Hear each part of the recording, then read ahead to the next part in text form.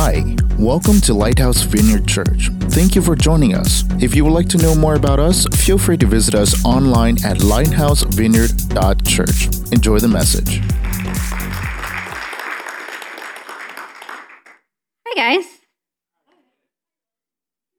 How y'all doing? Good.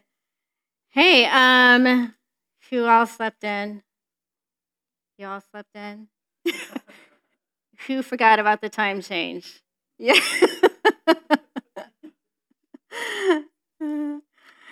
Hey, question for you. Have you ever had to do something in your life that did not make sense? Every day? Okay. We all face times in our lives when we do something that just doesn't make sense, right? Especially to people around us. So when I was 24, I went on my first missions trip, and I was in a place in my life where I was not walking with God. My life was pretty much a mess, and my friend handed me this missions application, and she said, fill this out. I want you to go on a missions trip. And I said, yeah, I don't think so. And filled it out anyway, hoped and prayed that I would not be accepted. And ended up being accepted to my dismay. And I ended up going to Baltimore for 3 months for discipleship training. And then from there, I went on outreach to Central America for 4 months. And it was not easy for me, and it was hard for me to explain to my family and friends, I'm quitting my job, I'm going to Baltimore, living with 29 other people that I've never met before, and then going to Central America. It doesn't make sense, right? But what was supposed to be a 7-month outreach turned into a 4-month outreach because of some issues that were going on with some of my teammates, and they sent us home early.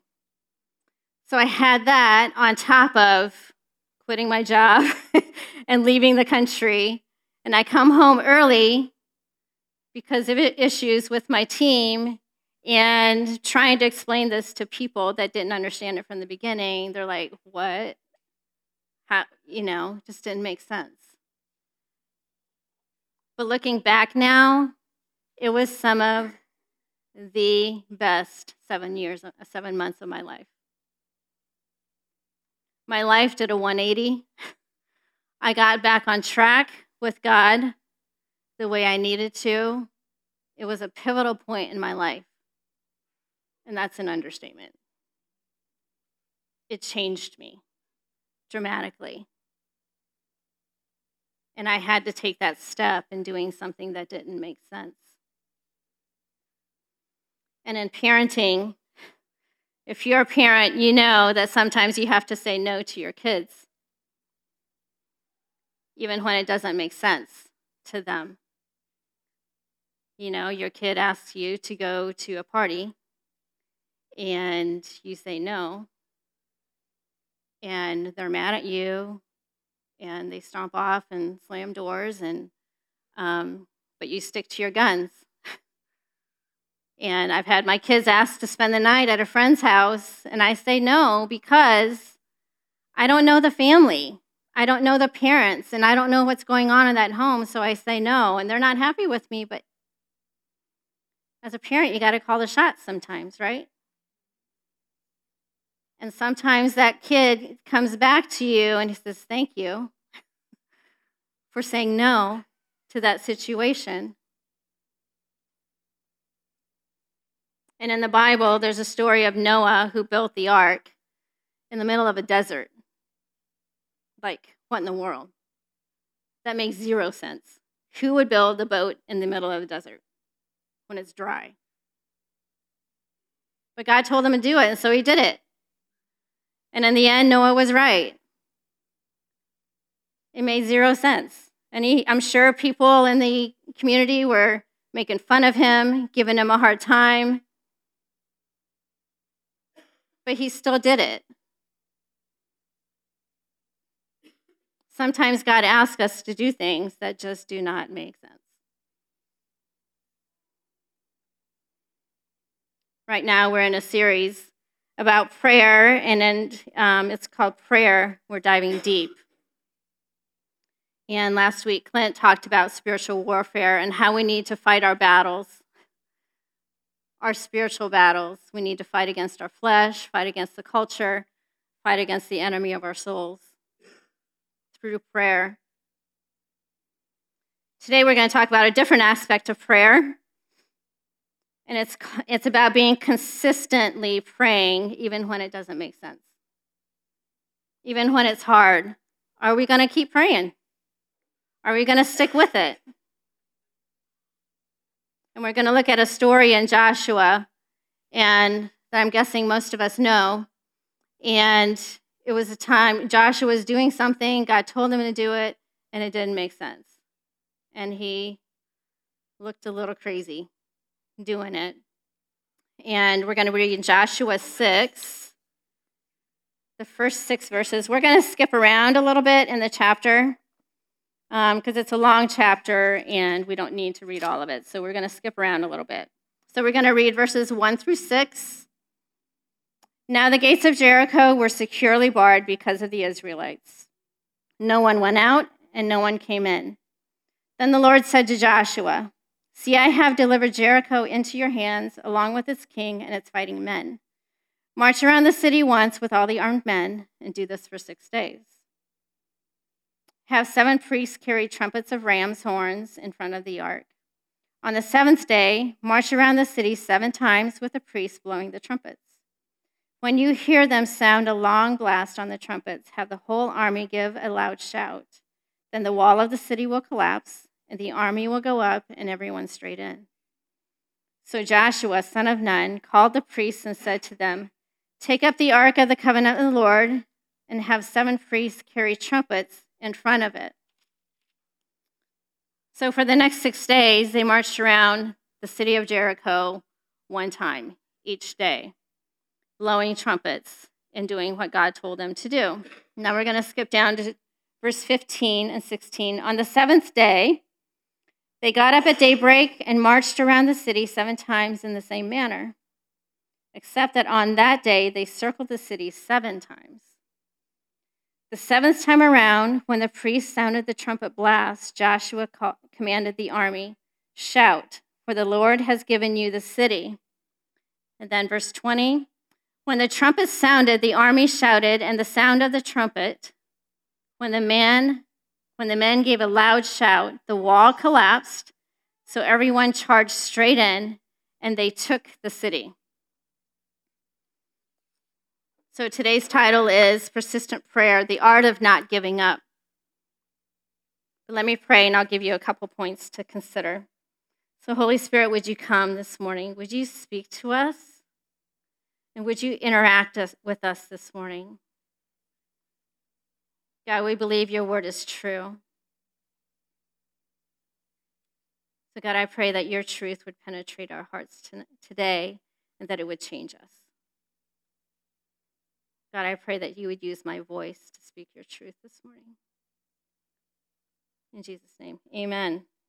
Okay, first fill-in. Each of us can see answers like Joshua when we take the first step.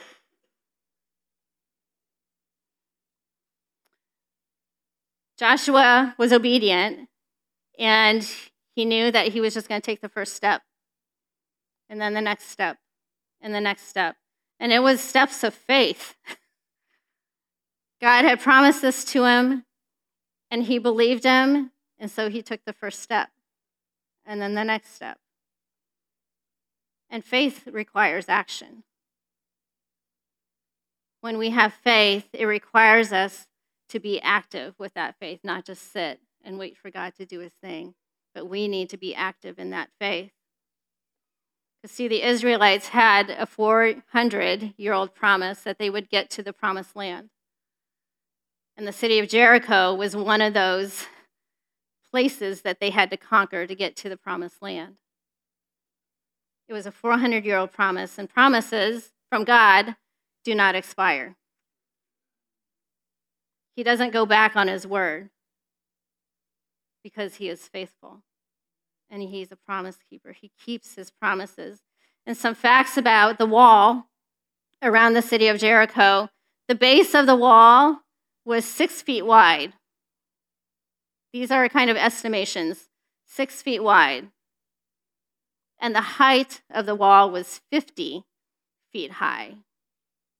Massive wall. Massive wall. And there was no way to get in, and there was no way to get out. So Joshua and the Israelites knew that it was going to take a miracle of God to get into the city, to take this city. And they knew it was going to take God keeping his promise. They believed him.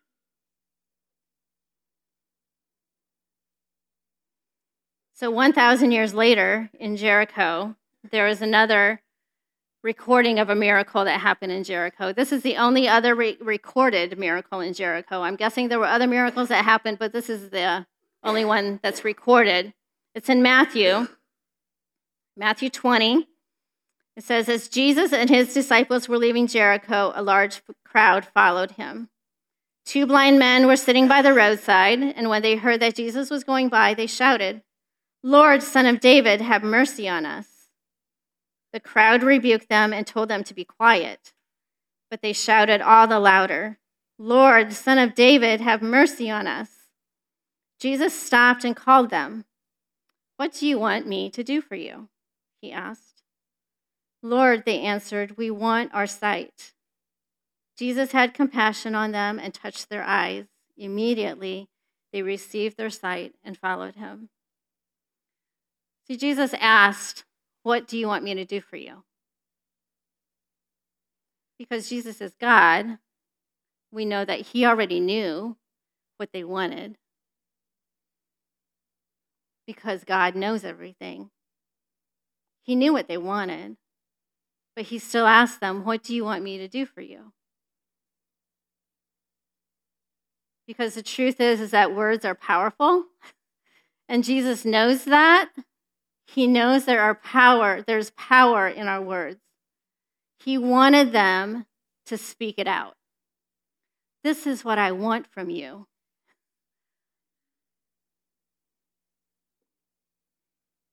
He wanted them to know it. He wanted them to claim it.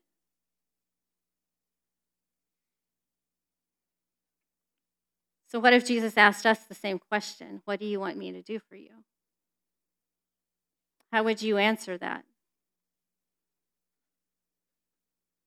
What do you want Jesus to do for you?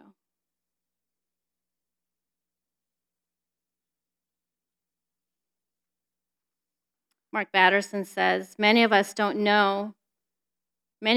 get what we want because we don't know what we want. Too many times, we're not specific with what we want.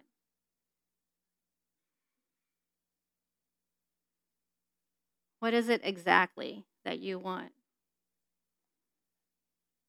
Do you want him to mend a relationship?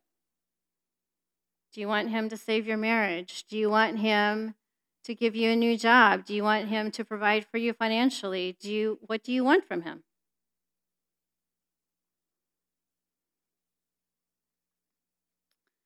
God promises many things in his Bible, in his word. So many times we read the Bible just for the sake of reading the Bible, but the Bible is full of his promises. He promises that he's a mender of relationships. He's a mender of marriages and friendships and families. He is a healer of our sicknesses, of our hearts.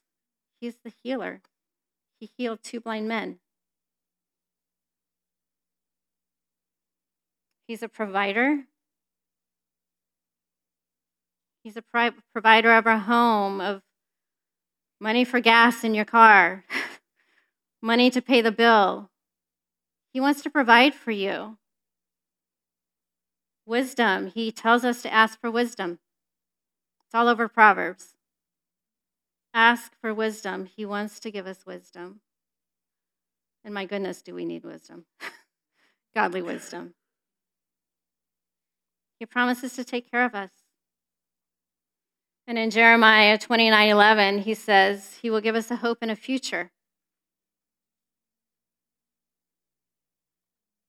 He knows our hearts, and he promises us love because that's who he is. Because that's what we're worthy of. These are all promises from him.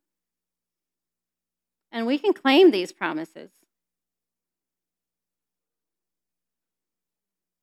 And it's not about how we pray. It's not about the words that we say, but it's the posture of our hearts that matter. Do we have a clean heart before him? Do we have a pure heart before him? He cares about that. Clint and I are celebrating our 15-year anniversary this year. And while we were dating, life was wonderful. It was great. It was fun. And then we got married. And and life changed dramatically. Life changed. And reality hit us smack in the face, almost knocked us over. And life became very hard. It just got really hard. And thank goodness we're Jesus lovers, and we're still married now because of that. But life was really, really, really, really hard. And I remember when my kids were little, they were going to private school in Mishawaka. And I would go take them to school every morning and go home. My heart was just broken. And I had little hope of our family being okay in the long run. And I would go home after dropping the kids off from school, and I would turn worship music on, and I would be in our living room, flat on my face before the Lord, begging him and crying out to him, physically begging him and crying out to him to save our family and to heal our family. I had days of just gut-wrenching cries. Heal my family, Lord. Save my family. It was that hard. Nobody knew that I was doing this, and I did it for years. Nobody knew how broken my heart was and how desperate I was for my family to be healed. I did this for years. And because you see, God promised me a hope and a future. And he promised me that he was the healer.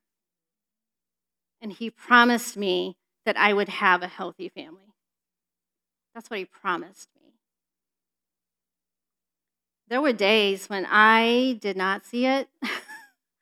I was ready to give up. I'm like, really, God? Really? But I kept going. I kept doing it. I kept listening to worship music because it's a weapon. Prayer is a weapon. I had to fight for my family. So I persevered. I kept going. Even the days when I was tired and I didn't see anything happening, I kept going. I had to persevere. And almost 7 years later, our family became a family. And he's still healing our family. But it took years for me to beg God to heal my family. And it took persistence. And there was one day that things just switched. There was like a switch that flipped. And he's still healing my family.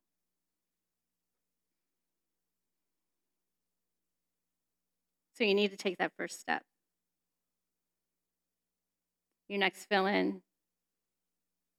Each of us can see answers like Joshua when we persevere.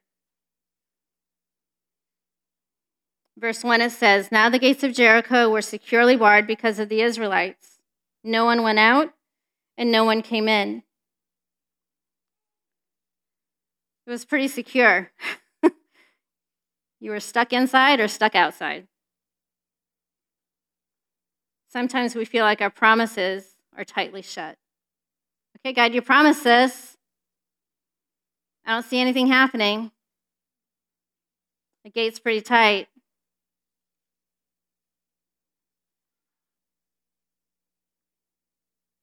Then in verse 2 it says, "Then the Lord said to Joshua, 'See, I have delivered Jericho into your hands, along with its king and its fighting men.'" It says, "I have." It doesn't say, "I will." He says, "I have," because he had already promised that to Joshua and the Israelites. And what the Israelites needed to do was to go after that promise. Go after it. God already promised it. It's up to us to go after it. Take that step and keep taking the steps. Keep taking the steps. Keep taking the steps. Keep doing it. Because he's already promised it. But faith requires action.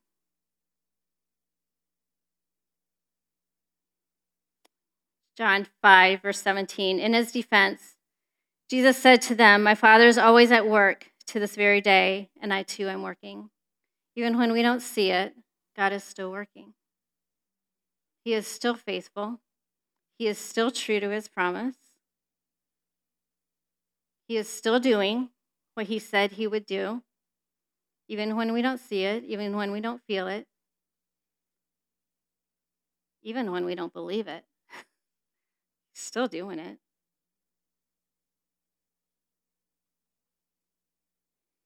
Hebrews 10, verse 35 and 36. "So do not throw away your confidence. It will be richly rewarded. You need to persevere so that when you have done the will of God, you will receive what he has promised." Don't throw away your confidence, but persevere. Are we confident enough in the Lord to believe that he's going to follow through on his promise? And are we going to stick with it?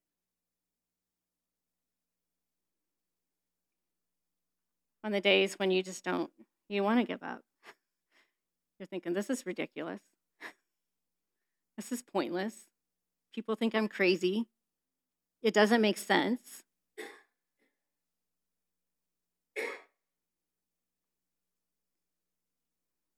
Imagine if Joshua and the Israelites would have quit on lap 6 on the 7th day. They would have missed out on the blessing that God had for them in the end. What lap are you on? But he tells us to keep marching. It takes a lot of faith to keep going, to persevere, to keep taking that next step.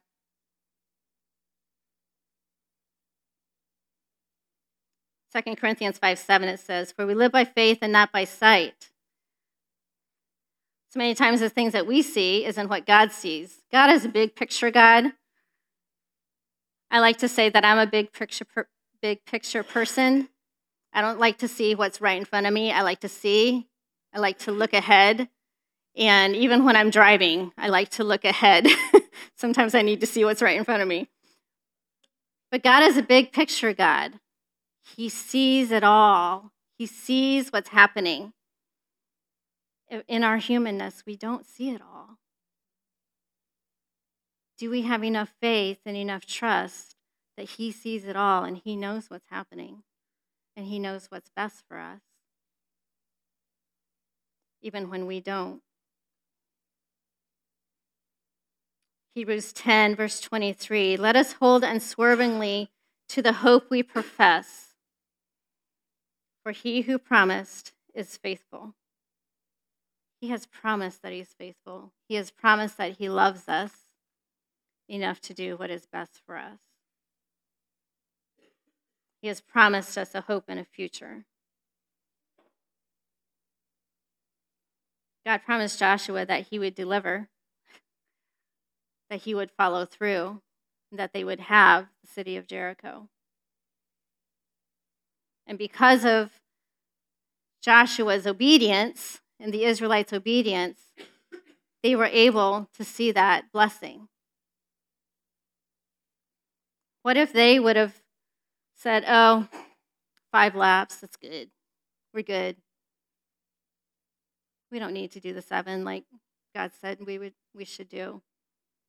5 is enough. They would have missed out. What's your Jericho? What should you be praying around? What are you praying around?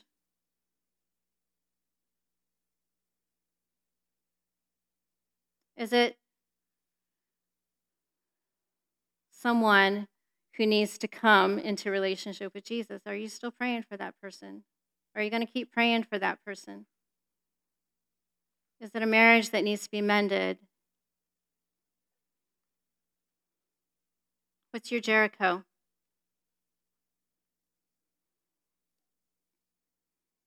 What miracle do you need? What promise do you need to claim?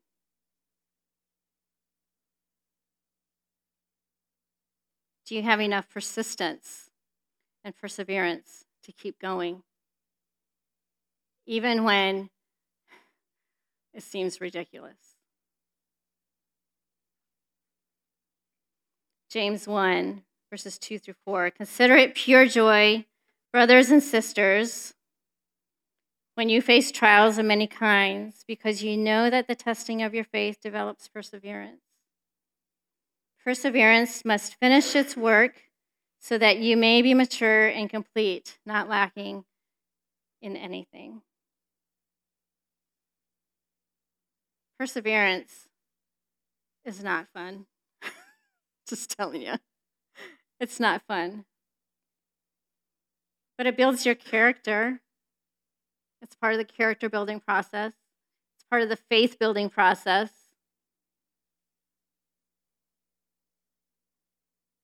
And it's what God has for us. Your last fill-in. Tomorrow could be the final lap, so don't give up today. You could be on lap 6.5. Or 20.5. It may feel like forever ago when you started praying. But don't give up. Don't give up. Why don't you stand with me? And I've asked Krista to, I don't know where Krista is. I don't know where Krista is. Krista's going to play a song for us.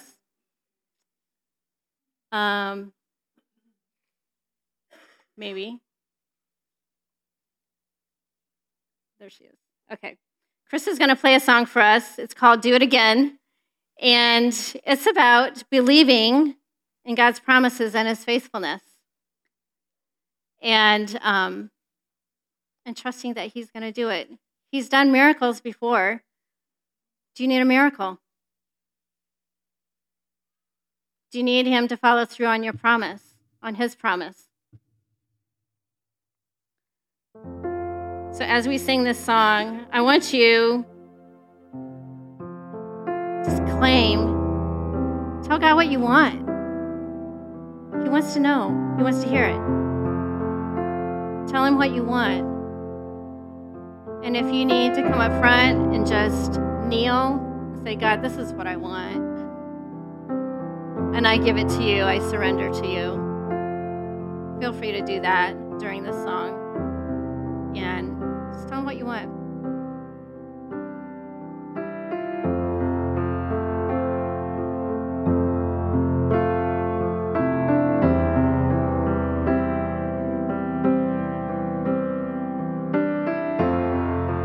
Walking around these walls, I thought by now they'd fall.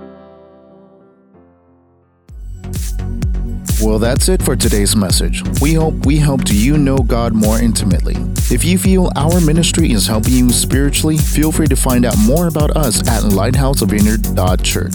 Thank you for being part of our family, and we will see you next time.